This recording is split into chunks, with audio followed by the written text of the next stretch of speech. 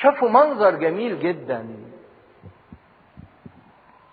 شافوا الهيكل مبني بالرخام الابيض الضخم وبالعظمه وبقبب الذهب اللي كانت بتلمع في الشمس، ولدرجه ان يعني لما بيوصفوا الهيكل دهوت، احنا عارفين ان الهيكل اول ما بناه مين؟ سليمان سنة 1005 قبل الميلاد، وده كان اعظم هيكل واستغرق بناؤه حوالي 7 سنين ونص، وكان حط فيه كمية من الذهب ومن الرخام ومن النحاس الكرونسي وحاجات ضخمة جدا يعني.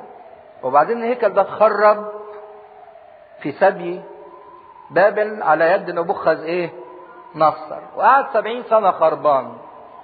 وبعدين جه كورش اصدر امر بعودة المسبيين، فجه والي اسمه زروبابل وابتدى يعيد بناء الهيكل مرة تانية. وفضل الهيكل ده شغال، الهيكل التاني ده هو لحد ما خرب، بس ما هدمش كاملا على يد انطيخوس ابيفانيوس اللي كان سنة 175 قبل الميلاد تقريبا. وانطيخوس ده اللي اصعد لما حب يذل اليهود، راح جاب تمثال آلهة جوبيتر، آلهة الإغريق واليونان، وراح حطه جوه الهيكل وقدم ذبايح من خنزير، وعارفين ان الخنزير ده كان حيوان محرم ونجس عند اليهود، قدمه في الهيكل. فأذل اليهود، وفضل الهيكل ده خربان لفترة معينة من الزمن، لحد ما جه هيرودس الكبير وحب يستميل اليهود ليه، لانه ما كانش من جنسهم، كان ادومي ولكن بيملك عليهم، وهو عارف ان اليهود بيرفضوا ان حد يملك عليهم من غير سبط يهوذا اللي هو السبط الملوكي. فحب انه يستميل اليهود اليه، فقعد يجمل في الهيكل ويعيد بناؤه، وقعد استغرق هيرودس في بناء الهيكل الجديد ده 46 سنة. ودي الكلمة اللي قالوها للمسيح لما قال لهم هدوا هذا الهيكل وانا ابنيه في 3 ايام. قالوا له 46 سنة بني الهيكل وانت في 3 ايام عايز تبنيه. فكان الهيكل الاخير ده اللي بناه هيرودس من الفخامة لدرجة انه بيوصفوا حجم الحجر الواحد كان بيوصل 45 ذراع وسمكه 6 أذرع، وكان يصل وزنه حوالي 100 طن. وطبعا كنتوا عارفين قبل كده ان طريقة بناء الهيكل ما كانوش بيستخدموا فيها الازميل والشاكوش، ما كانوش بيخبطوا في مكان الهيكل، لكن الحجارة كانت بتتقطع، وبياخدوا الحجارة من وادي اسمه وادي يهوشافاط ويجيبوها متوضبة ويرصصوها في مكان بناء الهيكل. فالتلاميذ وهم واقفين على جبل الزيتون شايفين المنظر الجميل والفخامة بتاعة الهيكل، لدرجة ان يقولوا ما حتى العمود الواحد بتاع الهيكل كان 3 ما يكفوش عشان يحوطوه، 3 يلفوا حواليه فاردين نفسيهم. فبردك تتخيلوا المنظر، التلاميذ لما شافوا الهيكل في فخامته وفي بنائه وفي عظمته. والتلاميذ دول جايين منين؟ اغلب التلاميذ كانوا منين؟ من الجليل. الجليل ده منطقة ريفية.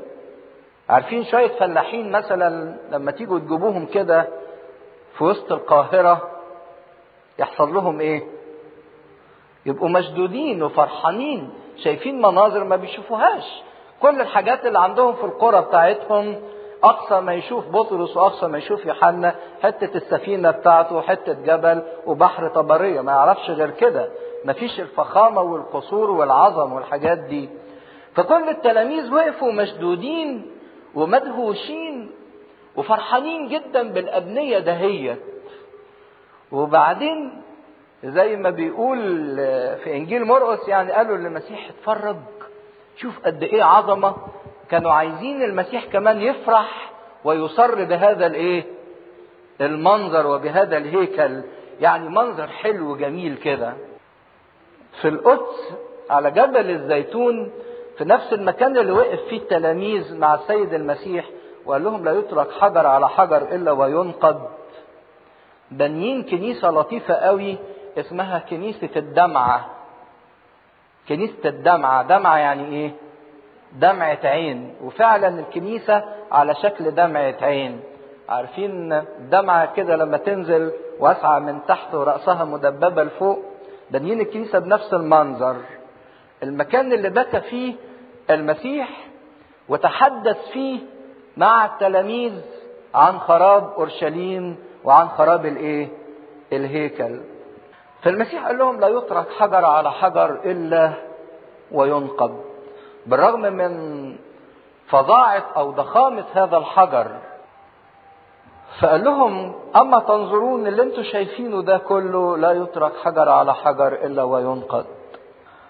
هم حبوا ان المسيح يحب نفس المنظر ويعجب بيه، لكن المسيح حب يموت هذا المنظر في داخلهم، منظر العظمة والفخامة والأبهة، بينما من جوه هذا الهيكل كان ايه؟ خربان، جعلوه مغارة ايه؟ لصوص. كأن السيد المسيح قصد انه يموت في التلاميذ كل مظهر زيف للعظمة الكاذبة او للفخامة الكاذبة. قال لهم ده مش هيبقى فيه حجر على حجر الا وينقض. وده فعلا اللي حصل على يد تيتوس القائد الروماني في سنة 70 ميلادية. وكانت كلمة المسيح لا يترك حجر على حجر إلا وينقض تمت بحرفيتها في سنة 70. جه القائد الروماني تيتوس ده وكان حاطط خطة عشان يفتح بيها أورشليم. أورشليم كانت مبنية على جبال ومحاطة بأسوار، أسوار ضخمة جدا، وكان صعب جدا إنه يخشها. فهو كان حاطط خطة إنه يحاصر المدينة لمدة 2 سنين. بعدين في الآخر هيضطر اليهود إن هم إيه؟ يستسلموا لما تخلص الأكل والمؤن اللي عندهم، هيفتحوا الأبواب. ده اللي كان في ذهن تيتوس. لكن الحقيقة إن الظروف في الوقت ده هو ما كانتش كويسة بالنسبة لليهود، لأن حصلت عوامل كتيرة. اليهود لما لقوا إن أورشليم محاصرة بالجيوش كان اتقسموا إلى حزبين، حزب تبع واحد اسمه سمعان وحزب تبع واحد تاني اسمه يوحنا، والاتنين دول كانوا بيتصارعوا مع بعضيهم لدرجة إن هم قتلوا بعضيهم، ولدرجة بردك إن إمعانا في غيظ بعض مسك واحد من الاتنين دول المخازن اللي كان فيها القمح وحرقها، فخلص المؤن اللي كانت موجودة، لدرجة ان تيتوس نفسه تعجب ان اورشليم دي ما استحملتش الحصار غير مدة 5 أشهر بس. هو كان حاطط في ذهنه انه هيحاصرها لمدة 2 سنين، لكن ما استحملتش غير 5 أشهر. وبعدين ابتدوا اليهود يعملوا ثورات ويحدفوهم من على الاسوار، فقام الرومان حارقين ابواب اورشليم بالرغم من ضخامتها، وقدروا يجدوا منفذ لجوه الى داخل اورشليم، لان حصلت خيانات من بعض اليهود انه في بعض منهم طلع واستسلم. حصلت شغلانة كبيرة جدا. لكن تيتوس كان كل همه انه يحفظ بقاء الهيكل سليم، فاصدر اوامره للقواد ان محدش يجي ناحية الهيكل لما تخشوا اورشليم. لكن اليهود استفزوا بعض الجنود فجروا وراهم ودخلوا جوه القدس والى قدس الاقداس واحتموا جوه، فراحوا الرومان مولعين في الهيكل، حرقوا الهيكل وحرقوا باب اللي بيفصل ما بين القدس ومن بين قدس الاقداس، واتحرق ده كله. لدرجة ان تيتوس لما شاف كده نزل بسرعة في وسط الجنود وقعد يزعق فيهم ان هم يطفوا النار. ويحكي مؤرخ يهودي اسمه يوسيفويس ان بح صوت تيتوس من كتر دعائه من أجل أنه يمنع الجنود من أن هم يحرقوا الهيكل. لكن كانت النار دمرت الهيكل خالص. وطبعا عملوا لما دخلوا جوه قدس الأقداس دخلوا تمثال قيصر ودخلوا العبادات بتاعتهم جوه الهيكل. وبعدين لما لقى كده الكهنة ورؤساء الكهنة ان الوضع بالسوء ده هو رموا نفسهم جوه النار في الهيكل. حصلت بعد كده محاولات كتيرة من اليهود لإعادة بناء الهيكل، لدرجة ان في القرن الرابع سنة 363 ميلادية كان في واحد اسمه يوليانوس الجاحد، تسمعوا عنه. يوليانوس ده اللي قتلوا ابو سيفين. ساعات تشوفوا صورة لابو سيفين راسه متنية كده، ليها قصة يعني، تلاقوها في دير الأنبابولة. يوليانوس ده المهم حب ان هو يعني يغيظ المسيحيين ويثبت ان كلام المسيح ده مش صح، فحاول كل جهده انه يعيد بناء الهيكل مرة تانية. وفعلا ابتدوا يحفروا ويحطوا اساسات للهيكل، فطلعت كرات من نار وحصلت زلزلة هدت كل اللي عملوه. وعلى مدى 2000 سنة كل محاولة لبناء الهيكل باءت بالفشل. كانت فعلا الكلمة اللي قالها السيد المسيح لا يترك حجر على حجر إلا وإيه وينقض، فعلا تم لحد دلوقتي. لكن حصلت بعض الحوادث الغريبة أيام حصار الرومان للهيكل ولأورشليم. تلاقوها اللي فيكم بيحضر في أيام البسخة بس بيجي بدري قوي. وكتاب كان طلعه اجتماع درس الكتاب عن أحداث تاريخية لأسبوع الآلام، بيتقري بيان عن الأحداث اللي حصلت قبل خراب الهيكل. يلاقي ان في بعض الأحداث اليهود لاحظوها واستعجبوا منها جدا. كانوا مثلا يلاقوا الباب الشرقي بتاع القدس، الباب ده ما يقدرش يفتحه ويقفله إلا مجموعة كبيرة من الرجال. كل يوم يصبحوا الصبح يلاقوه مفتوح لوحده. وظهر بردك في أورشليم واحد راجل اعتبروه مجنون أو بيخرف، عمال يقول صوت من المشرق صوت من المغرب خراب خراب دمار دمار، لدرجة ان هم ما استحملوهوش رجموه موتوه. حاجة العجيبة اللي بيحكي لنا فيها التاريخ ان هم حبوا يقدموا في مرة البقرة ذبيحة محرقة. قبل ما يقدموها لقوا البقرة دي ولدت، بس ولدت حاجة عجيبة، ولدت كبش، ولدت خروف.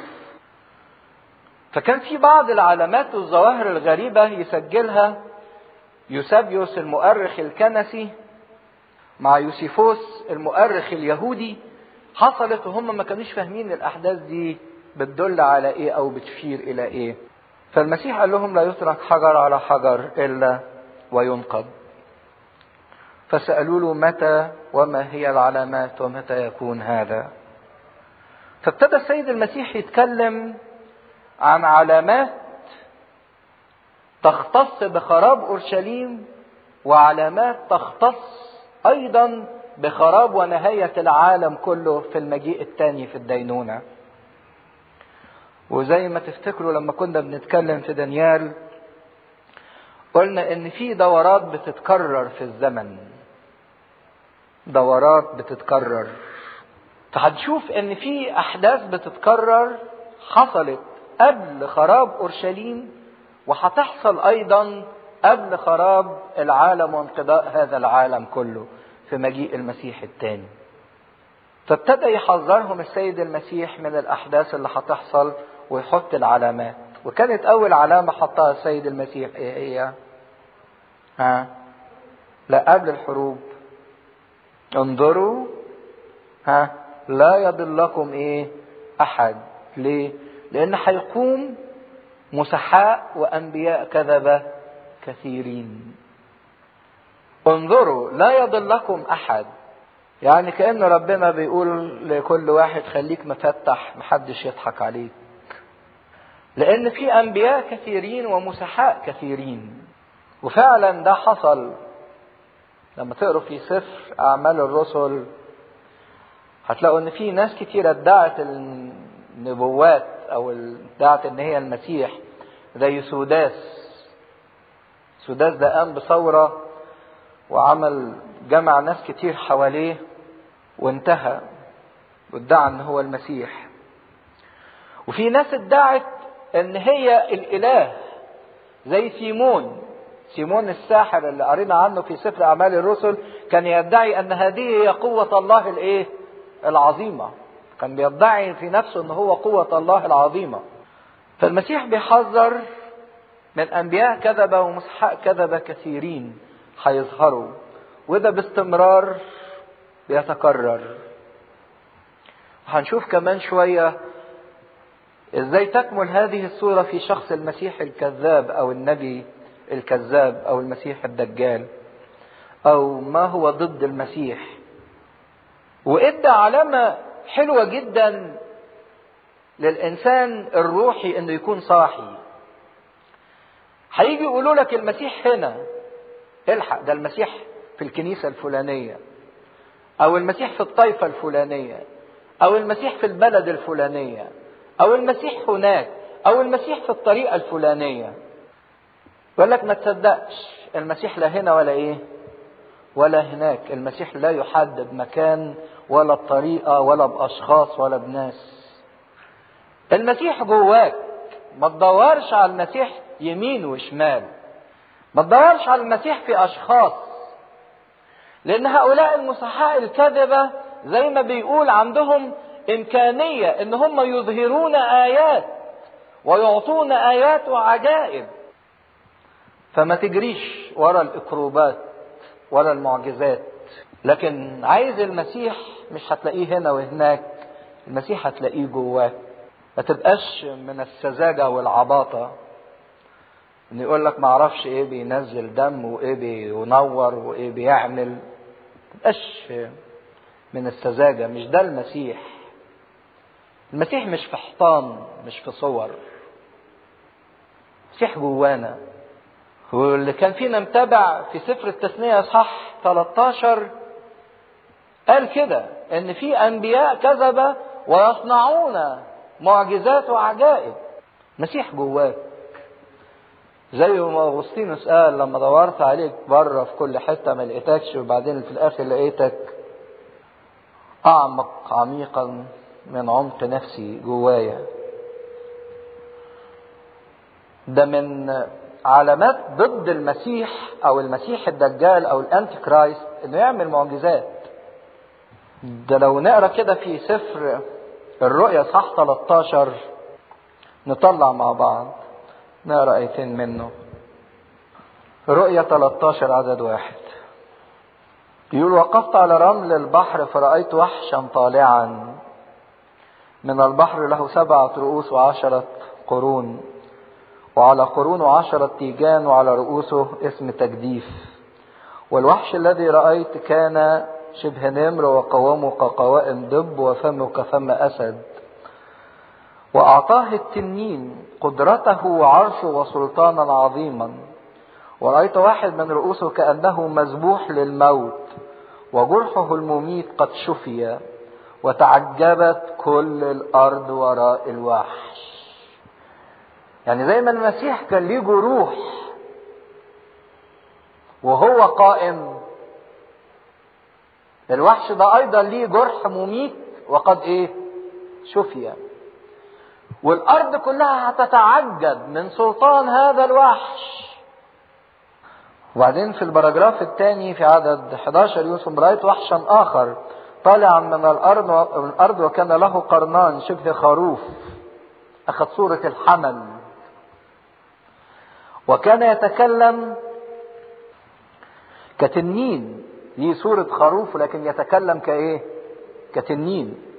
ويعمل بكل سلطان الوحش الأول أمامه، ويجعل الأرض والساكنين فيها يسجدون للوحش الأول الذي شفي جرح الموت. فيصنع آيات عظيمة حتى أنه يجعل نارا تنزل من السماء على الأرض قدام الناس، ويضل الساكنون على الأرض من الآيات التي أعطي أن يصنعها. عشان كده من فضلكم ما تجروش ورا المعجزات، وما يبقاش عندنا شغف ان احنا نسمع معجزات، لان ضد المسيح هيصنع معجزات. ده عشان الوقت كمان لما ترجعوا تقروا رسالة بولس تسالونيك الثانية اصحاح 2 بيتكلم عن ضد المسيح، ويقول ان هو يجعل في هيكله جاعلا نفسه اله، هيقعد في الهيكل. وبرضك بالمناسبة الحاجات اللي في القدس اللطيفة، في باب هناك الباب ده مقفول لحد دلوقتي ومش عايزين يفتحوه، لانهم عارفين ان المسيح هيخش منه، المسيح الدجال هيخش منه. الباب ده مغلق لحد الان ولن يفتح الا في دخول المسيح الدجال. وانتوا عارفين ان خطة اليهود اعادة بناء الهيكل، والاحجار اعدت فعلا ومتجهزة. هم مستنيين ان هم يهدوا المسجد الاقصى اللي هو مكان الهيكل، ومجرد ما يهدوه هيبنوه. والخطة بتاعتهم ان المسيح الدجال زي ما بتقول النبوات هيطلع من اليهود وهيدخل في هذا الهيكل وهيقدموا ذبيحة. ده اول مرة من بعد 2000 سنة لان الذبائح ابطلت. وهتكون العلامة اذا نزلت نار من السماء تاكل الذبيحة يبقى هم صح، واذا ما نزلتش نار لتاكل الذبيحة يبقى هم كانوا ايه؟ مخطئين، وان المسيح جه فعلا في الزمن بتاعهم. هم مستنيين اللحظة دهيت. لكن هو هيخش الهيكل المسيح الدجال يجلس كإله. لما ترجعوا تقروا في تسالونيك الثانية، كل ما هو ضد المسيح يستطيع ان يصنع معجزات، ويستطيع ان يخدع الناس ويضل الناس. والناس لانها من خيبتها ومن سذاجتها بتجري ورا الاعمال الغريبة. كل ما هو غريب وكل ما هو اهبل. المسيح مش في شوية اكروبات بتتعمل. المسيح ما كانش بيصنع معجزة الا اذا كان ليها هدف وليها عمل معين. ياما طلبوا منه انه يصنع معجزات مرضيش، لان المسيح مش بتاع اكروبات. يقول يضلون كثيرون بسبب الانبياء الكذبة، وبعدين يحط كده جملة اعتراضية ولو امكن المختارين ايضا. المختارين اللي هم احنا. هي جملة اعتراضية يعني معناها صعوبة ذلك، لكن هو هيحاول الشيطان انه يضل الناس من خلال المعجزات ومن خلال الاعمال العجيبة. لكن احنا المختارين لينا امل ورجاء كبير. يقول انتم المحروسون بقوة الله. انتم المحروسون بقوة الله. والمختارين يقدروا يثبتوا اذا عاشوا ثابتين في كلمة ربنا. استودعكم لكلمة الله القادرة تحفظكم وتنميكم. عشان كده ان كان في ضلالة او زمن الضلالة هيجي ويزداد، فمحدش هيقدر يثبت فعليا الا اذا كان ليه عمق بكلمة ربنا، الا اذا كان ليه علاقة اكيدة وعميقة بكلمة الله.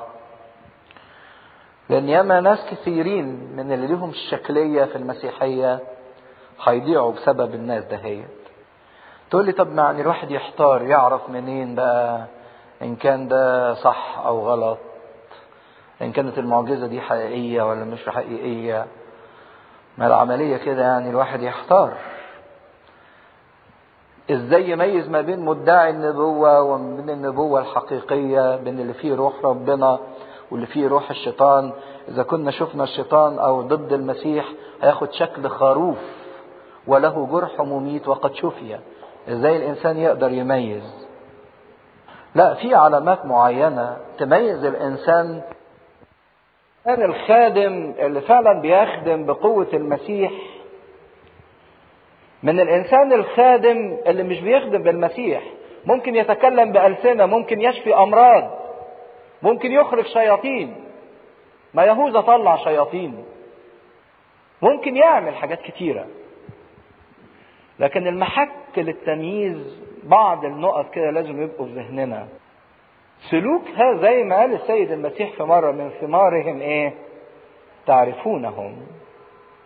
الانسان ده ليه جهاد ضد الخطية ولا لا؟ موقفه ايه من الخطية؟ ياما في خدام كتيرة وكان ليهم نشاط وكلمات وكان لكن سلوكهم على المستوى الشخصي كان بيسلك على مستوى الخطية والنجاسة والدنس. طبعا ده لا يمكن يكون من ربنا. موقفه ايه من الخطية؟ ممكن يتعللوا بالضعف البشري ويتعللوا بعلل اخرى، لكن موقفه ايه من جهاده ضد الخطية؟ ده نقطة مهمة. موقفه ايه من نقطة الذات؟ بيشتغل لمجده الشخصي ولانتشار اسمه ولمعرفته، ولا بيشتغل لمجد المسيح؟ نقطة المحبة. ما هو ممكن واحد يتكلم موضوع رائع جدا عن المحبة وضرورة المحبة ومستلزمات المحبة، لكن ما بيسلكش بالمحبة. ممكن متخانق مع اللي حواليه، ده بيبقى كاهن ومتخانق مع كاهن آخر، بيبقى خادم ومتخانق مع خادم آخر، بيبقى خادم وبيتريق على خادم آخر. لا يمكن يكون فيه روح الله، لا يمكن يكون فيه روح الله، لأن المحبة الحقيقية بضمير طاهر وبقلب شديد علامة من علامة إن هذا الإنسان تبع المسيح. موقفه إيه من كلام الله؟ هل هذا الإنسان بيحيا حسب كلمة الله ولا لا؟ متمسك بكل كلمة من الإنجيل وبيرفع الكلمة فوق كل الظروف وفوق كل الضيقات وفوق كل الرغبات وفوق كل الاحتياجات؟ موقفه ايه من كلمة ربنا؟ عشان نقدر نفرق ما بين النبي الكذاب او المسيح الكذاب وما بين المسيح الحقيقي. زي ما شفتم الوحش اللي طالع ده كان شبه خروف، اخذ صورة الحمل، اخذ صورة المسيح، لكنه يتكلم كايه؟ كتنين، كشيطان.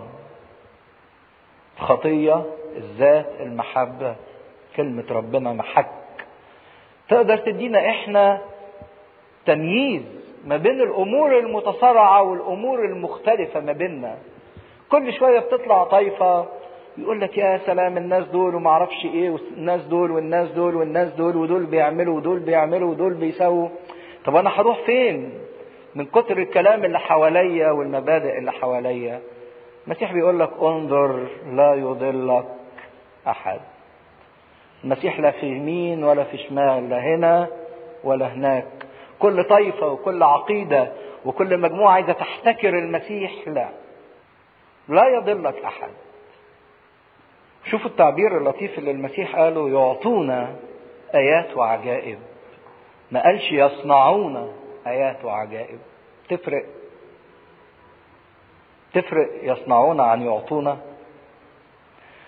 يصنعون، محدش يقدر يصنع آية يخلق معجزة غير الله، لكن هم يقدروا يظهروا آيات، يعطوا مظهر، لكن ما يقدروش يصنعوا آيات.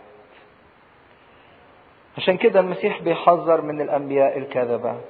أول علامة من علامات خراب أورشليم وعلامات المجيء الثاني، شفنا ان قبل خراب اورشليم ظهر سوداس، ظهر سيمون، وظهرت اشخاص كتيرة جدا ادعت النبوة وادعت الالوهية. وايضا في مجيء المسيح الثاني هتحصل نفس العملية. هيجي يكرر الكلام ده تاني بعد شوية. تاني حاجة يقول لهم كده، تسمعون بحروب وبأخبار حروب. ايه الفرق بين تسمعوا بحروب؟ حروب يعني بتعيشوا الحرب فعلا كايه؟ كواقع، تسمعوا صوت الحرب نفسها. وبأخبار حروب يجي لكم اخبار ان في حروب في اماكن ايه؟ بعيدة متفرقة.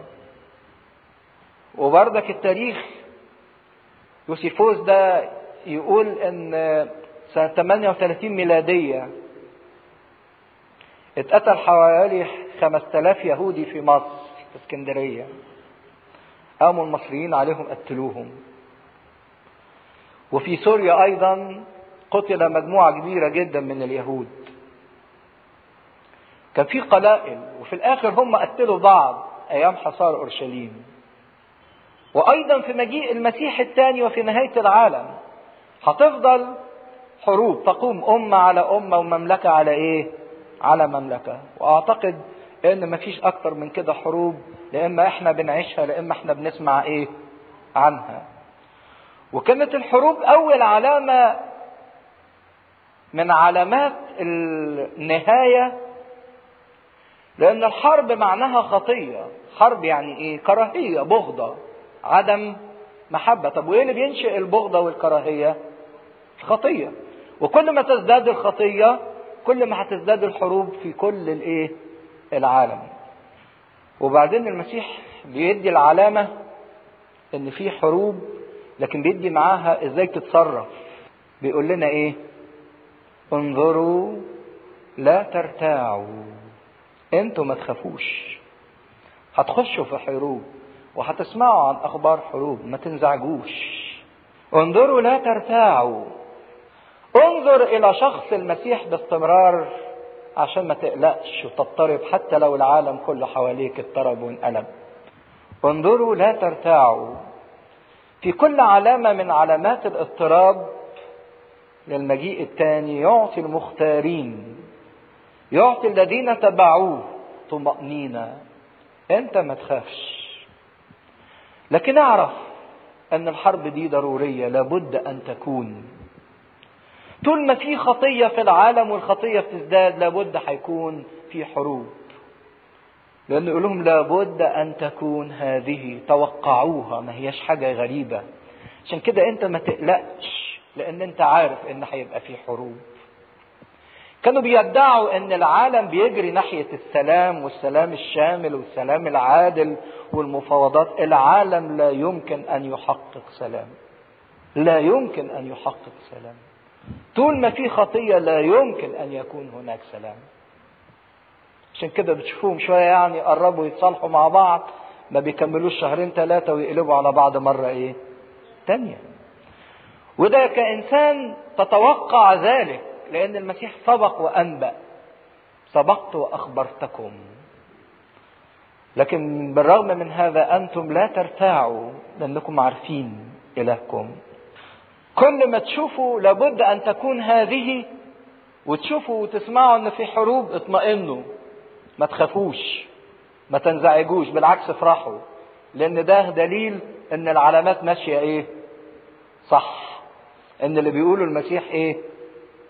ماشي صح، أن الموضوع بيقرب. وبعدين يقول لهم بعد الحروب وأمة ومملكة ليس المنتهى إيه؟ بعد، لكن كل دي مبتدأ الإيه؟ الأوجاع.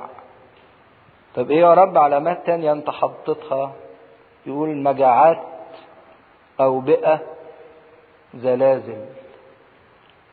هتلاحظوا الأربع حاجات دول مرتبطين بالخطية.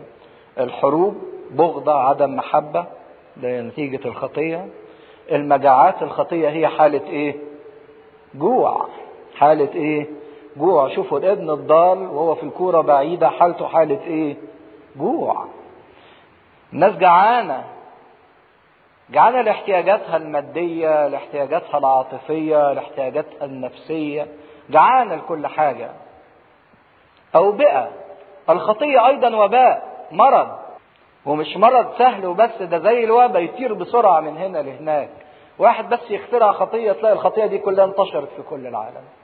كل الأوبئة اللي نتيجة الخطية بسرعة جبارة. كان الإيدز ملا العالم كله في سنين قليلة جدا نتيجة الخطية. زلازل، لأن الخطية هي حالة عدم استقرار. الخطية تنشئ عدم استقرار في حياة الإنسان. فكل ما تزيد الحاجات دي اعلموا ان احنا ماشيين صح، ان المجيء على الابواب. كل ما تزيد الحروب، كل ما تزيد الاوبئة، كل ما تزيد المجاعات، كل ما تزيد الزلازل، اعلموا ان احنا في الطريق الى الابواب، ابواب الملكوت، ان مجيئه قرب جدا. حتى في سفر الرؤيا اللي فيكم افتكر ان لما كان في 7 ختوم وبعدين جه الخروف يفك ختم ختم، تلاحظوا في مجموعة من الختوم اول ما فك الختم الاولاني طلع فرس ابيض، وده كان رمز السيد الايه المسيح. وبعدين الختم الثاني طلع فرس احمر، وده رمز لفترة الايه الحروب الدم. لما فك الختم الثالث طلع فرس اسود وقال 800 قمح بالدينار والزيت ومعرفش ايه، ده رمز المجاعات. فرس الاسود رمز المجاعات، الجوع. فك الختم الرابع طلع فرس اخضر والراكب عليه اسمه الايه الموت، ده رمز للايه للاوبئة. الوباء ده يؤدي الى موت. ولما فك الختم السادس يقول حدثت زلزلة عظيمة فين؟ في الارض، والجبال هربت. منظر شفناه في سفر الرؤيا. فاول علامة حصلت فعلا قبل خراب اورشليم، وبتحصل ايضا قبل مجيء المسيح الثاني، الضيق العام اللي هيحل بالعالم كله. ضيق عام، تعب، حرب، اوبئة، مجاعات، زلازل. انبياء كذبة في كل مكان، كل واحد يقول لك المسيح هنا والمسيح هناك. وبعدين بص للتلاميذ كده وبص للناس اللي تبعه، قال لهم بس انتوا بقى صحيح في ضيق عام على كل العالم، كل العالم مشترك فيه، لكن انتوا يا حبايبي بقى ليكم ضيق ايه خاص، ليكم ضيق خاص، ليكم آلام خاصة. ستكونون مبغضين من الجميع، سيسلمونكم ويقتلونكم لأجل ايه اسمي. الإنسان المسيحي المختار صحيح بيشترك في الضيق العام، وبعدين ليه اوفر تايم يعني وحاجة إضافية، ليه ضيق ايه خاص.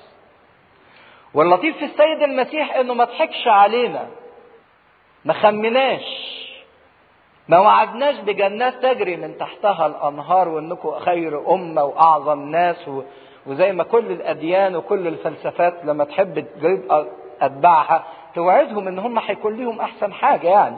لا، هو قال لك هنا على الارض هتاخد ايه ضيق واضطهادات والام. في ضيق عام ايضا بيقع عليك، وليك فوقيه كمان ضيق ايه خاص. وهذا الضيق الخاص سيسلمونكم الى ضيق، تطلعوا من ضيق الى ضيق، تكونون مبغضين من الجميع لاجل اسمي. وده اللي حصل فعلا في المسيحية الاولانية، لان المسيحيين الاوائل لما امنوا بالسيد المسيح بقى ليهم ولاء اولي لشخص المسيح، بقى ليهم تصرفات وقياسات مختلفة عن الناس اللي حواليهم. إن كانت عبادة الوثنية وعبادة الرومان تشيع الفجور والإثم والزنا حتى في المحافل المقدسة بتاعتهم، لا، المسيحي بقى ليه تصرف تاني طاهر، ليه ضمير آخر نقي، ليه تصرفات أخرى، ليه قياسات أخرى غير قياسات أهل العالم. فحاجة من الاثنين، لأما حسوا يعني إن دول بيدينوهم ويبخوهم بسلوكهم الطيب النظيف، لما حسوا ان هم بيتعالوا عليهم وان هم بيترفعوا يعني عليهم وان هم طبقة من غير طبقة، وان ليهم ولاء لشخص اخر وليهم عادات اخرى وتصرفات اخرى، فابتدى يحصل انقسام في البيوت، اللي بيقبل المسيح واللي ما بيقبلش المسيح، اللي بيقبل المسيح بيضطهد من اللي ما بيقبلش المسيح، حتى ان هم عزوا يعني نيرون وغيره من الأباطرة لما كان بتحصل كوارث طبيعية كانوا بيرجعوا سببها لوجود مين؟ المسيحيين. فعشان كده يقوموا يبيدوا في مين؟ في المسيحيين، عشان الكوارث دي يعني كأن الآلهة غضبانة بسبب وجود المسيحيين. لكن طبعا السيد المسيح بيقول لهم تكونون مبغضين من الجميع لأجل اسمي، مش لأجل تصرفاتكم انكم تستاهلوا كده. لا، في فرق بين ان انا اضطهد من اجل اسم المسيح واعاقب من اجل اسم المسيح، وبين ان انا اضطهد واعاقب لاجل تصرفاتي السيئة، ولاجل يعني تصرفاتي الغير امينة، ولاجل تصرفاتي واعمالي الغير طاهرة. مش اي حاجة تيجي عليا اقول ان ده يعني اضطهاد من اجل اسم المسيح. لا، هو بيوضح لاجل ايه؟ اسمي، مش من اجل خطيئتكم. ويتكلم عن البغض تكونون مبغضين ومحتقرين من كثيرين وخيانات ويسلم البعض الاخر. وده يمكن تلاحظوه في الكنيسة الاولى كان بصورة واضحة، زي بولس الرسول لما بيكتب في الرسائل بتاعته كثيرين كانوا احباء للمسيح وكان بيذكرهم مرارا يفتخر بيهم، وبعدين يقول والآن أذكرهم كأعداء لإيه؟ لصليب المسيح. تحولوا. ديماس تركني إذ أحب العالم الإيه؟ الحاضر. كثيرين كان بيذكرهم بفرح والآن يذكرهم باكيا لأنهم صاروا أعداء للمسيح تحت إلحاح الإغراءات وتحت إلحاح الاضطهادات. ناس كتيرة تركت المسيح. عشان كده يوحنا بردك يقول منا خرجوا ولكنهم لم يكونوا ايه؟ منا. لانهم لو كانوا منا لبقوا ايه؟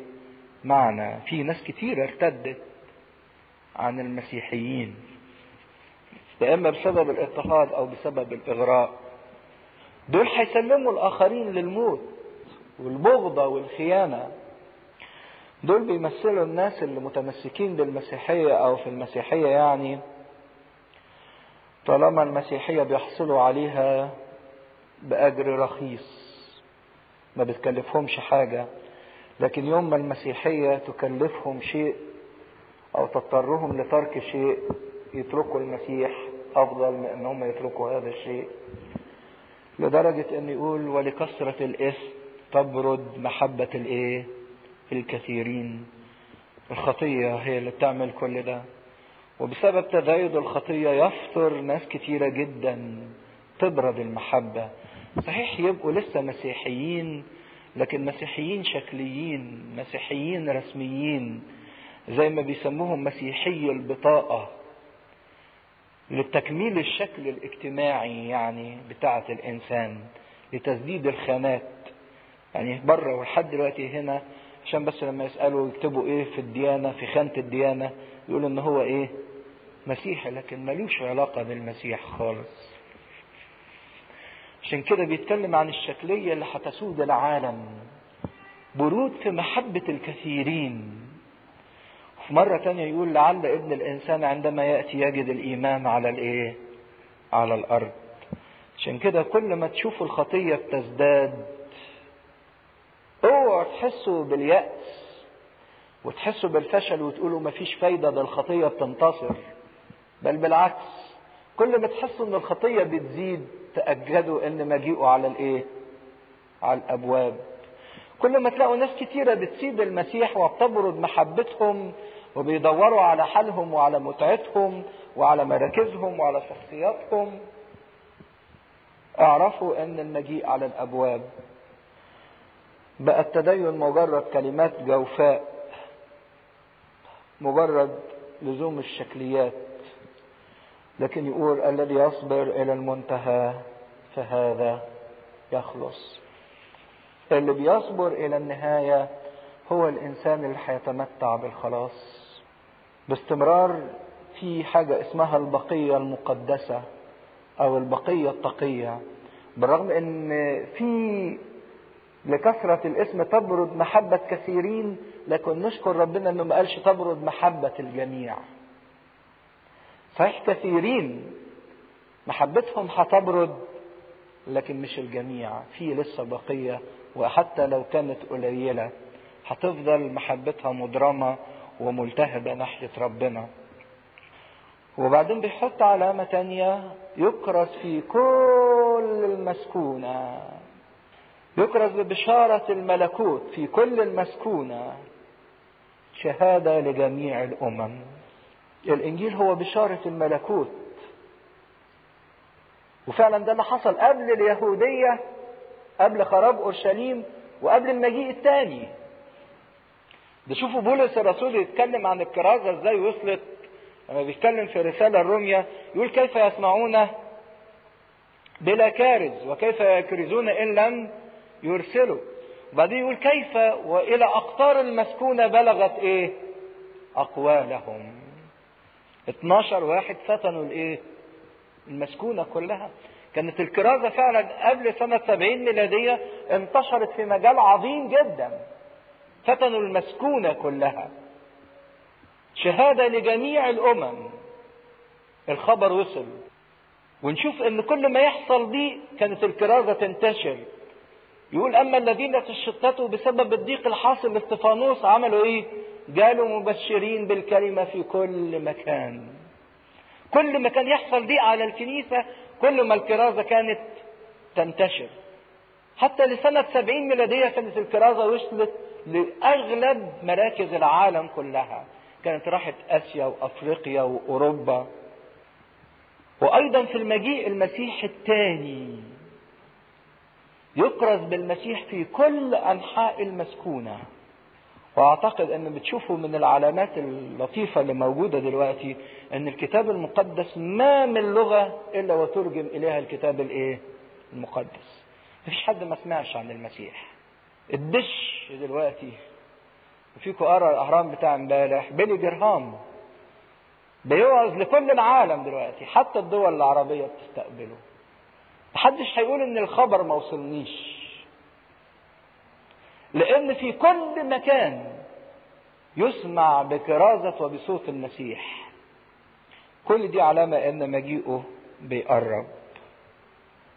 يقول ثم يأتي المنتهى. المنتهى اللي اتكلم عليه المسيح في الآية 6 و7. وده فعلا لما كان الكرازة انتشرت خربت أورشليم.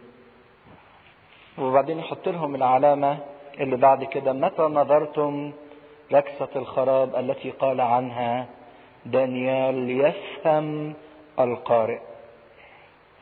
ايه ركسة الخراب دي؟ اللي شفنا في دانيال 9 عدد 27 بيتكلم عن نهاية الاسبوع الاخير. عارفين ان دانيال تنبأ عن 70 اسبوع، كان درس نبوة دانيال. وبعدين في اخر النبوة في عدد 27 يقول كده: ركسة الخراب يأتي المخرب. وبرضك تنبأ عنها في اصحاح 12 عدد 11.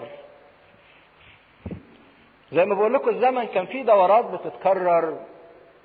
ايام انتيخوس ابيفانيوس كانت ركسة الخراب انه حط تمثال جوبيتر زويس في مكان القدس الاقداس وذبح الخنزير على المذبح.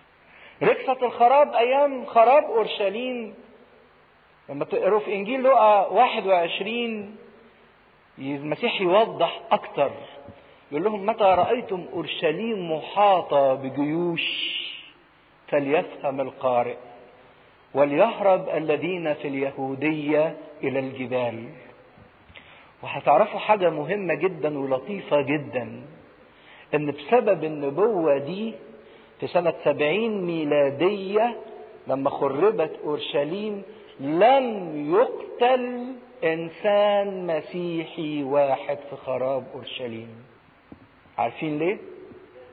هربوا.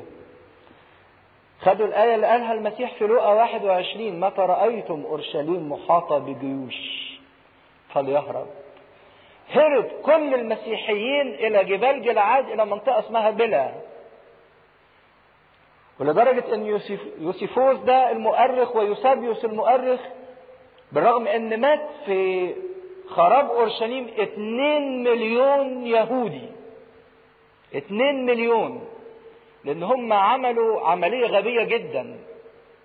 بدل ما يهربوا بره الاسوار احتشدوا جوه الاسوار، دخلوا اليهود كلهم جوه السور فاتحرقوا كلهم جوه. 2 مليون ضاعوا من اليهود في خراب اورشليم، بينما من المسيحيين لم يمت واحد بسبب الآية دهيت: متى نظرتم ركسة الخراب. لما لقيت اورشليم محاطة بجيوش، كل المسيحيين هربوا من اورشليم، ما ماتش منهم واحد. ودي كانت حاجة كويسة، لان الكنيسة في البداية كانت قليلة، فلو كان هلك منهم ناس في الحرب دول كانت الكنيسة تأثر. لكن ربنا شوفوا خدوا النبوة دي وطلعوا بيها وهربوا. لطيف جدا زي ما بنشوف المسيح بيتكلم عن ركسة الخراب، ان الامم هيخشوا ويدوسوا الهيكل، هيرفعوا الاعلام. قال لهم كلمة كده في الاخر يمكن تفتكروها: حيث تكون الجثة هناك تجتمع الايه؟ النسور. اللطيف جدا ان جيش تيتوس كان العلم بتاعه، كل الاعلام بتاعتها كان محطوط عليها علامة الايه؟ النسر، علامة النسر. وكانت اورشليم هي الايه؟ الجثة، والنسور كلها اتجمعت حواليها. فلما شاف المسيحيين هذا المنظر، ان اورشليم محاطة بجيوش وان علامة النسر محوطة، كلهم هربوا وطلعوا الى جبال جلعاد ناحية بلا. سابوا اليهودية خالص، سابوا اورشليم خالص. عشان كده كانت ليهم نجاة. ومع هذا سيد المسيح بيتكلم عن ركسة الخراب كمان اللي هتيجي قبل المجيء الثاني، اللي تلاقوها في تسالونيك 2. نطلعها كده، رسالة بولس رسول تسالونيكي الثانية اصحاح 2 في عدد 3: لا يخدعنكم احد على طريقة ما، لانه لا يأتي ان لم يأتي الارتداد اولا، ويستعلن انسان الخطية ابن الهلاك المقاوم والمرتفع على كل ما يدعى الها او معبودا، حتى انه يجلس في هيكل الله كاله مظهرا نفسه انه اله. هذا 3 و4 صح 2 عدد 3 و4 الثانية، الرسالة الثانية. كون الانسان المقاوم ابن الهلاك يجلس في هيكل الله مظهرا نفسه انه اله. هي دي ركسة الخراب. تلاحظوا ان السيد المسيح بيقول ليفهم القارئ. حد صاحي؟ قارئ ايه؟ كان مفهوم المسيح هنا قال ليفهم السامع، قال ليفهم الايه؟ القارئ. قارئ ايه؟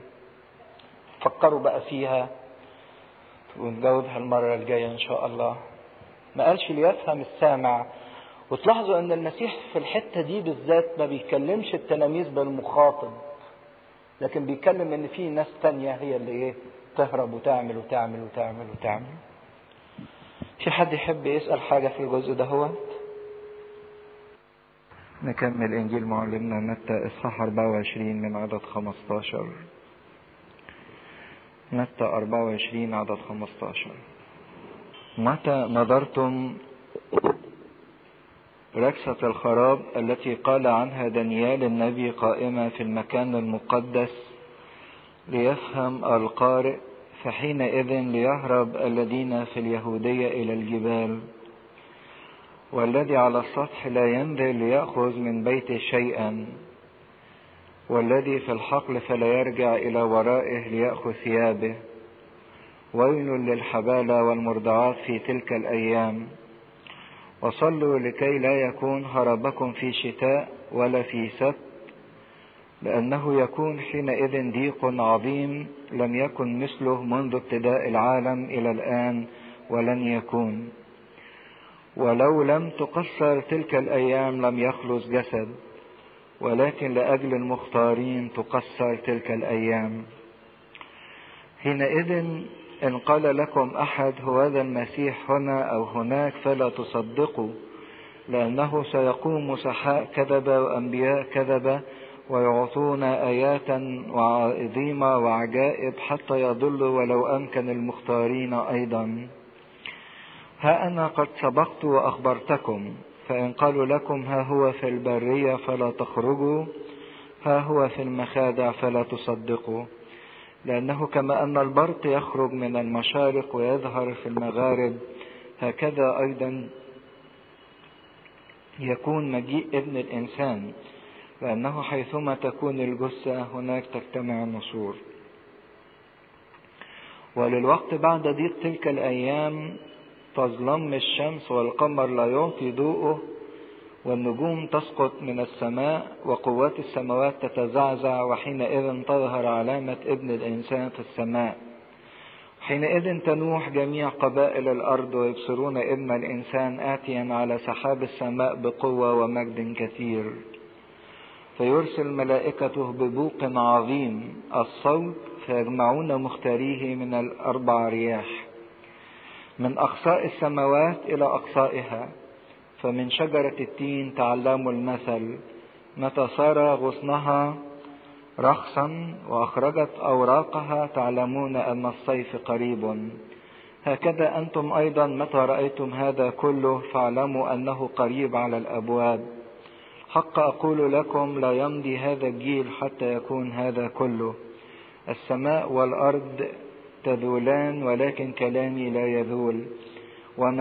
أما ذلك اليوم وتلك الساعة فلا يعلم بها أحد ولا ملائكة السماوات إلا أبي وحده.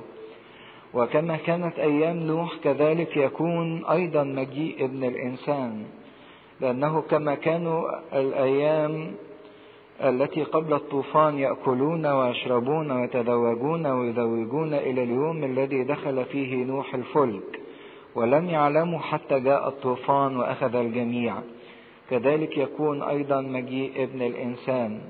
حينئذ يكون اثنان في الحقل، يؤخذ الواحد ويترك الآخر. اثنتان تطحنان على الرحى، تؤخذ الواحدة وتترك الأخرى. اسهروا إذا لأنكم لا تعلمون في أية ساعة يأتي ربكم. واعلموا هذا أنه لو عرف رب البيت في أي هديع يأتي السارق لسهر ولم يدع بيته ينقب. لذلك كونوا أنتم أيضا مستعدين، لأنه في ساعة لا تظنون يأتي ابن الإنسان. فمن هو العبد الأمين والحكيم الذي أقامه سيده على خدمه ليعطيهم الطعام في حينه؟ طوبى لذلك العبد الذي إذا جاء سيده يجده يفعل هكذا. الحق أقول لكم أنه يقيمه على جميع أمواله. ولكن إن قال ذلك العبد الرديء في قلبه سيدي يبطئ قدومه، فيبتدئ يضرب العبيد رفقائه ويأكل ويشرب مع السكارى، يأتي سيد ذلك العبد في يوم لا ينتظره وفي ساعة لا يعرفها، فيقطعه ويجعل نصيبه مع المرائين. هناك يكون البكاء وصرير الأسنان. والمجد لله دائما أبديا أمين. كنا ابتدينا نتكلم عن حديث السيد المسيح وهو على جبل الزيتون عن علامات خراب أورشليم وعن علامات المجيء الثاني. وقلنا ان خراب أورشليم كان رمز لخراب العالم زي ما شفنا في الأحداث اللي بتتم قبل خراب أورشليم واللي هتتم بردك قبل خراب العالم. هي السيد المسيح انه جه وقف عند النبوة بتاعة دانيال وقال متى نظرتم ركسة الخراب التي تنبأ عنها دانيال. أحب ان احنا نقرأ النبوة اللي يقصدها السيد المسيح في سفر دانيال إصحاح 9. سفر دانيال إصحاح 9 عدد 27 في صفحة 1380. دانيال 9 عدد 27 آخر آية بيقول ويثبت عهدا مع كثيرين في أسبوع واحد، وفي وسط الأسبوع يبطل الذبيحة والتقدمة، وعلى جناح الأرجاس مخرب حتى يتم ويصب المقضي على المخرب. جناح الأرجاس على المخرب، ركسة الخراب اللي اتكلم عنها دانيال. اتكلمنا ان ده في الاسبوع الاخير من 70 اسبوع اللي شفناهم في نبوة دانيال بعد ما تبطل الذبيحة، وده اللي تم في سنة 70 ميلادية لما دخلوا الجنود الرومان الوثنيين الى جوه قدس والى قدس الاقداس. وكانت إشارة أيضا اللي حصل قبل كده في أيام أنطيخوس أبيفانيوس، اللي دخل تمثال جوبتر في الهيكل وقدم ذبيحة نجسة اللي هي ذبيحة الخنزير. وكل ده إشارة للي هيجي في المجيء الثاني قبل المجيء الثاني، المسيح الدجال اللي شفناه في رسالة تسالونيكي لما بولس الرسول بيتكلم ويقول انه هيجلس في هيكل الله كإله، وان المسيح الدجال ده هو ركسة الخراب اللي هتنجس هذا الهيكل. حقيقة ان بردك دانيال في اصحاح 12 اتكلم عن ركسة الخراب دي مرة تانية في اصحاح 12 عدد 11 صفحة 1385 عدد 11 يقول: من وقت إزالة المحرقة الدائمة وإقامة ركس المخرب 1290 يوم. فالمسيح اتكلم عن ركسة الخراب واعتمد في كلامه على النبوة بتاعة دانيال. وبعدين كنا وقفنا عن كلمة قالها السيد المسيح: ليفهم القارئ، ما قالش ليفهم السامع. الحقيقة ان في حتتين مهمين ناخد بالنا منهم، ان اغلب التلاميذ ماتوا قبل خراب اورشليم. مفيش غير القديس يوحنا هو اللي قعد لحوالي سنة 100 ميلادية. فكأن السيد المسيح مش بيقول الكلام ده للتلاميذ فقط، لكن كان شايف بروح النبوة ان التلاميذ هيكتبوا الكلام ده هو، وان في ناس هتقراه. والسيد المسيح عايز يقول انت لما تقرا ايها القارئ لابد ان يكون ليك فهم. ليفهم القارئ، انك تعرف العلامات، ان يكون ليك الاستعداد. وان كانت نبوة دانيال من الغموض اللي الناس ما قدرتش تفهمه، وان نبوة دانيال هتفضل على مدى ازمنة كتيرة مجال بحث لناس كتيرة. زي ما انتم شايفين كل شوية واحد يطلع يدور كده في التواريخ وفي نبوة دانيال ويعتمد عليها عشان يقدر يصل الى التواريخ الحقيقية. كأن السيد المسيح بيقول ان نبوة دانيال دي هتفضل مصدر للقراءة وللبحث، لكن اللي عايز يفهم مش يفهم امتى الزمن، لان زي بعد شوية هيقول اما اليوم والساعة ما تقدروش تعرفوها، لكن يفهم القارئ في استعداده لتلك الساعة، لان الساعة دي جاية اكيد. وان كان حط علامات تدل على قربها او على ان احنا في الطريق اليها، فليفهم القارئ بانه يستعد استعداد اللائق بتلك الساعة اللي جاية. والحقيقة ان المسيح رسم طريق النجاة، قال ليهرب الذين في اليهودية الى الايه؟ الى الجبال. وقلنا المرة اللي فاتت ان بسبب الكلمة دهيت مفيش حد من المسيحيين مات ايام خراب اورشليم سنة 70 ميلادية، انهم لما لقوا الوضع كده كلهم صدقوا وهربوا الى الجبال الى مدينة اسمها بلا. ومفيش حد من المسيحيين قتل في خراب اورشليم، بينما اليهود المساكين ظل في ذهنهم واعتقادهم ان مدينة الملك العظيم لا يمكن انها تخرب، فحتى اللي كانوا بره دخلوا وانحشروا جوه المدينة وجوه الاسوار. وخصوصا ان الوقت ده كمان كان عيد الفصح، فمات منهم عدد كبير، اتأثر 97,000 ومات 1,100,000 واحد يهودي في خراب اورشليم سنة 70 ميلادية. فالمسيح قال لهم ليهرب الذين في اليهودية الى الجبال، واللي على السطح ما ينزلش ياخد حاجة من الايه؟ من البيت، لكن يلحق بنفسه ايه؟ ويهرب. كأنه عايز يقول يعني خلي فيه سرعة في عملية الايه؟ الهرب، ما ترتبطش بشيء.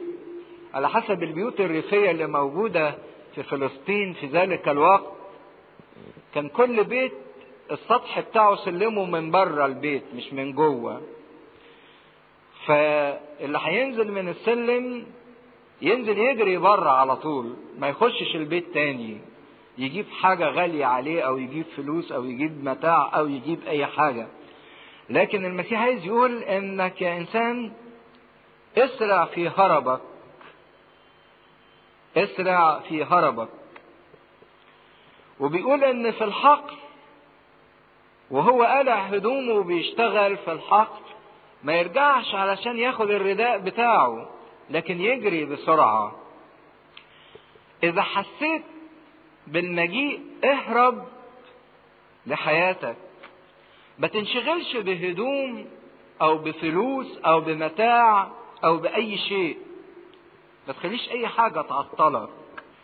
وان كان السطح، الواحد لما يبقى واقف على سطوح البيت تبقى السماء مكشوفة ايه ليه، فعايز يقول ان الانسان اللي السماء مكشوفة ليه والحياة الروحية بالنسبة له واضحة، ما ترجعش ترتبك بانشغالات الايه الحياة وترجع تدور على تاخد ايه من بيتك.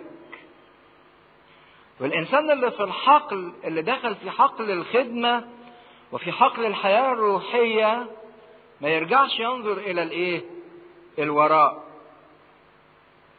لان شفنا ان امرأة لوط كان سبب هلاكها انها نظرت لوراها. لكن خليك سريع في الهرب بتاعك. لكن لان اليهود ما كانوش مأمنين، كان موضوع خراب اورشليم ده كان صعب جدا، لدرجة يقول يوسيفوس المؤرخ اليهودي في كتاب حروب اليهود ان الناس اللي كانوا عايشين من كتر الاعياء اللي اصابهم ما كانوش قادرين يدفنوا الموتى، فكانت الجثث مرمية في الشوارع، والناس اللي عايشين ما عندهمش مقدرة ان هم يدفنوا اللي بيموتوا، واللي كانوا بيموتوا وهم باصين ناحية الهيكل. بيسجل المذكرات بتاعت يوسيفوس المؤرخ اليهودي لدرجة ان حتى تيتوس القائد الروماني لما اخذ اورشليم وحس بالخراب ده كله، اعترف بان ده مش بسبب قدرته الحربية ونصره، ولكن لان الاله بتاع اليهود غضبان على اليهود. وسجلها تيتوس في المذكرات بتاعته تاريخيا. بعدين ابتدى المسيح بيتكلم ايضا مش بس على خراب اورشليم، لكن عن اليوم المجيء، يوم الرب، يوم الدينونة. وابتدى بأسى يقول ويل للحبالة والمرضعات. الله، ليه يا رب بتديهم الويل؟ الويل مش بمعنى يعني الانتقام، لا، ويل هنا يعني وأسفاه او يا حزناه على الحبالة والمرضعات. اشمعنى يا رب الحبالة والمرضعات؟ اصل اذا كان اتكلم عن ان الهرب محتاج الى سرعة، فمشكلة الحبالة والمرضعات دول شايلين الحبلة، شايلة في بطنها، والمرضعة شايلة على ايديها، مش هتقدر تجري بسرعة، مش هتقدر ترهب، مش هتقدر تلحق النجاة. دول شايلين، مشغولين بآخر. ودول يرمزوا للنفس اللي لسه الثمرة بتاعتها ما اكتملتش وما نضجتش. المرأة الحامل لسه ما وضعتش شيء او كائن حي يقدر يستقل بذاته، لسه ما نضجش اللي في بطنها. والمرأة اللي بترضع ايضا لسه طفلها لم يكتمل النضج، ما يقدرش يعتمد على نفسه، ما يقدرش يستقل. من النفس اللي يجي المجيء التاني وهي لم تكتمل نضجها وروحيتها، لم تعطي ثمرة ناضجة كاملة، مش هتقدر تثبت ومش هتقدر تهرب. عشان كده امتى نصل الى حالة النضوج؟ نصل الى حالة الاكتمال. طول ما احنا لسه عمالين نطمن نفسنا وتقول ادينا اهو بنحاول، ادينا بنحاول، طب امتى المحاولة ايه تكتمل؟ امتى المحاولة تكتمل؟ ويل للحبالة والمرضعات اللي لسه حياتهم الروحية ما نضجتش، لسه بيحط اعذار للاخطاء بتاعته وللبعد بتاعه وللتكاسل بتاعه. امتى هتبطل؟ عشان كده الحبالة والمرضعات دول مشغولين بآخر، موقفهم صعب جدا. وبعدين ينبه ويقول صلوا لكي لا يكون هربكم في شتاء او في سبت. عارفين ان في الشتاء النهار بيبقى قصير، الدنيا بتضلم بسرعة، فما فيش وقت كافي للهرب. زائد الشتاء برودة تلج، من الانسان اللي يجي المجيء التاني وهو بارد في برودة روحية، ما هوش مشتعل بنار الحرارة الروحية. في الشتاء الشوارع والطرق بتبقى مزحلقة مطينة، هرب يبقى صعب، كل ما يجري يتزحلق. دي حالة البرودة الروحية للإنسان، كل ما يمشي شوية عمال يتزحلق في الخطية ويدي أعذار لنفسه. عشان كده بيقول بلاش الشتاء ده، اطلبوا من ربنا انه ما يكونش الهرب في الشتاء، حيث يكون الجسد متعب، ولا في سبت. ليه؟ لأن السبت ده يوم الراحة، وكان اليهود يمشوا فيه كمية معينة أو مسافة معينة ما يقدروش يتجاوزوها. طب لو جه يوم الهرب ده يوم سبت في يوم الراحة، إذا كانت الراحة بتاعتي تبقى تعب، فالتعب كم يكون. عشان كده إن كان الشتاء فيه تعب للجسد، فالسبت فيه تعب للنفس. تبقى النفس عارفة انها في يوم السبت لازم ترتاح، لكن مش قادرة ترتاح تحقق الراحة. حقيقة ان المسيح بيدي الطريق لمواجهة الموقف الصعب ده. صلوا لكي لا يكون هربكم في شتاء او في سبت. صلي لربنا انه يديك استعداد لمواجهة هذا اليوم، ألا تكون في برودة روحية، وألا تكون في راحة، لكن تكون في جهاد مستمر مستعد. وهي دي الطريقة الوحيدة اللي ربنا بيقول لنا تقدروش تواجهوا الموقف ده إلا عن طريق الصلاة. صلوا لأن الصلاة تديك قوة إنك تقدر تواجه في يوم الاستعداد، في يوم مجيء المسيح الثاني. كل ما يكون ليك عمق في الصلاة، كل ما تاخد قوة انك تجوز هذا اليوم. زي ما بنصلي في تحليل نص الليل ونقول لربنا في هذا اليوم سهل لنا ان نكون بغير خوف ولا اضطراب ولا انزعاج ولا سقوط في الدينونة. مبارك او طوبى للانسان اللي عد نفسه للحظة الموت او لحظة ملاقاة الرب. كان في تعبير حلو يقوله احد الاباء، ان الانسان لما يجي يتولد هو الوحيد اللي بيعيط، وكل الناس اللي حواليه بيضحكوا فرحانين. تولد باكيا والناس حولك ضحاك، فاحرص في يوم موتك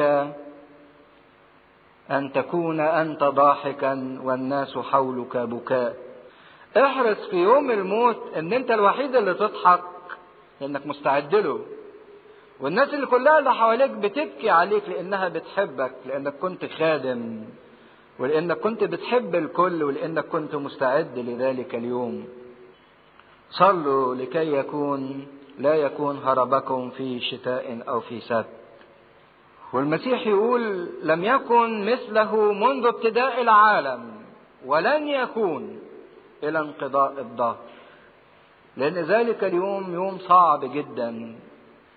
في مرة لما ندرس سفر صفانيا نتكلم عن يوم الرب، يوم القتام والظلام والضباب والعاصف، يوم صعب جدا.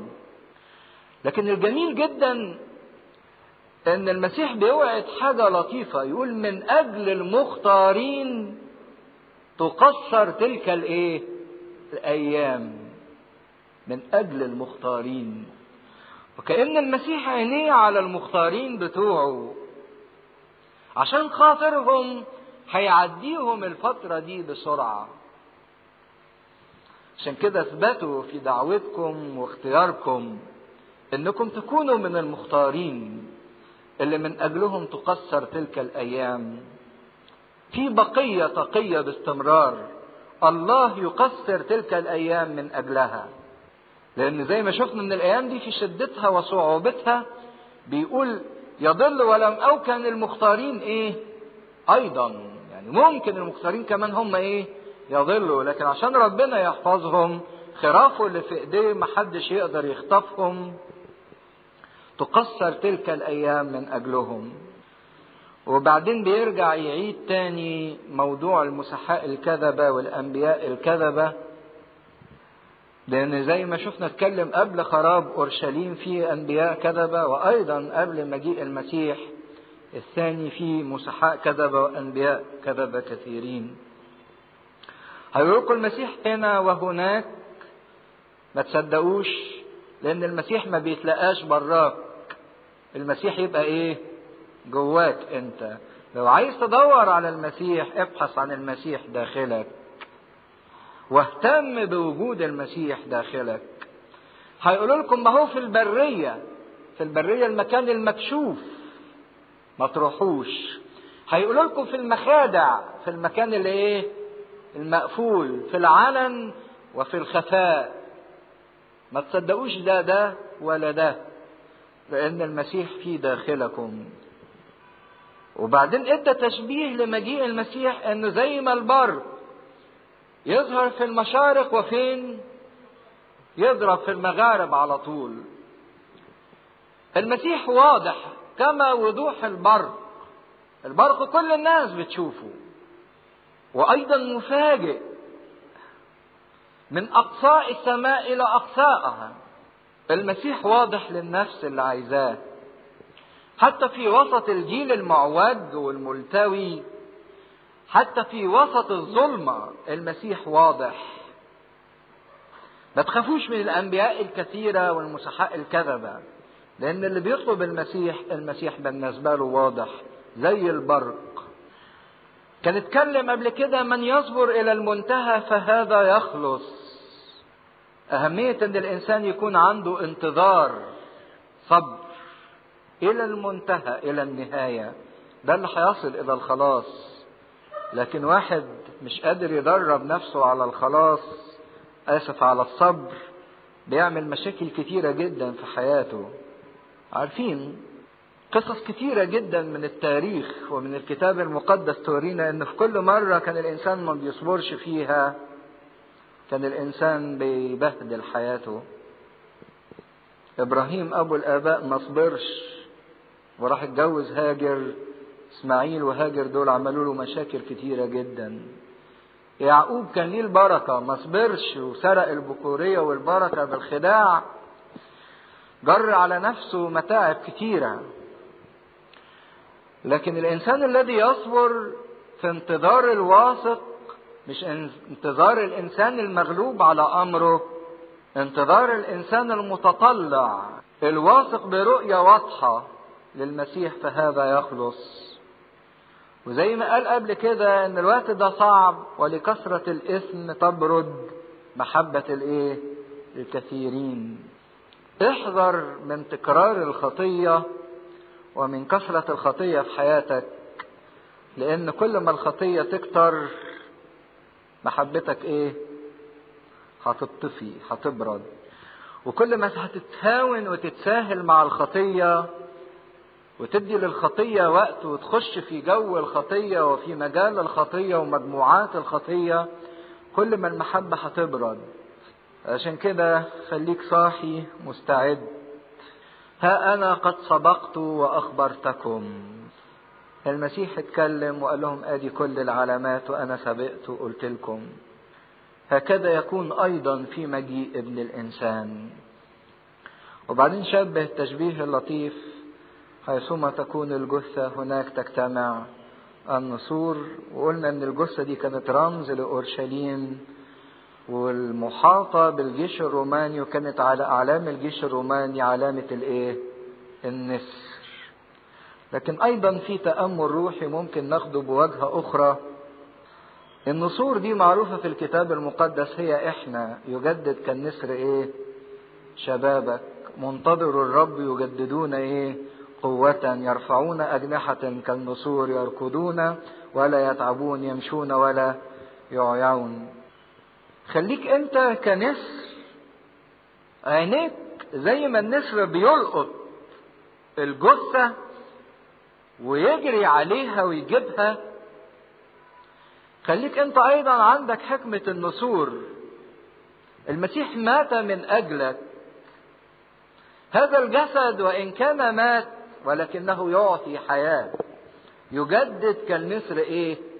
شبابك. فاجتمع حوالين المسيح المائت من اجلك، ولكنه في نفس الوقت ايه؟ قائم. وبعدين ينقل ويقول: وللوقت تظلم الشمس بعد ضيق تلك الأيام. للوقت بعد ضيق تلك الأيام تظلم الشمس والقمر لا يعطي ضوءه والنجوم تسقط من السماء وقوات السماوات تتذعذع. يمكن كلمة للوقت يحس الإنسان إن معناها يعني بعد خراب أورشليم على طول يجي إيه؟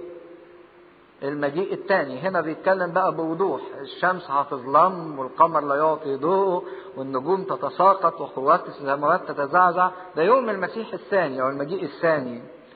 واللفظ بتاع اليوم ده في الكلمة اليونانية اعرفوه حلو، اسمه بروسية. بروسية باللغة اليونانية، المجيء الثاني. بروسية اتقوين هوتي، المخوف المملوء مجدا، زي ما ابونا بيصلي فين؟ في القداس.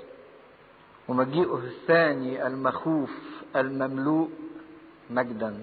كلمة بروسية هي ان كلمة للوقت ما تعنيش سرعة الوقت او مباشرة الحدوث الفعل، ولكن لو في احداث كبيرة في تاريخ البشرية قد يفصلها زمن كتير، لكن في ترتيبها تيجي ورا بعضيها تبان انها قريبة.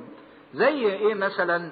واحد يبص لقمم الجبال يلاقي قمتين ورا بعض فيتهيأله ان دول قريبين، بينما لو مشي بين القمتين دول يمشي مسافة ايه؟ كبيرة. لكن القمة دي حاجة واضحة عالية باينة قوي، فيتهيأله ان هم ايه؟ قريبين. لأن يوم عند الرب ك1000 سنة، و1000 سنة عند الرب كإيه؟ كيوم، زي ما شفنا بطرس الرسول بيقول في الرسالة بتاعته. ضيق تلك الأيام مش بس يقصد به خراب أورشليم فقط، ولكن ضيق تلك الأيام يقصد كل الضيقات اللي هتيجي في تاريخ البشرية إلى أن تكمل الضيقات بمجيء المسيح الإيه؟ الثاني.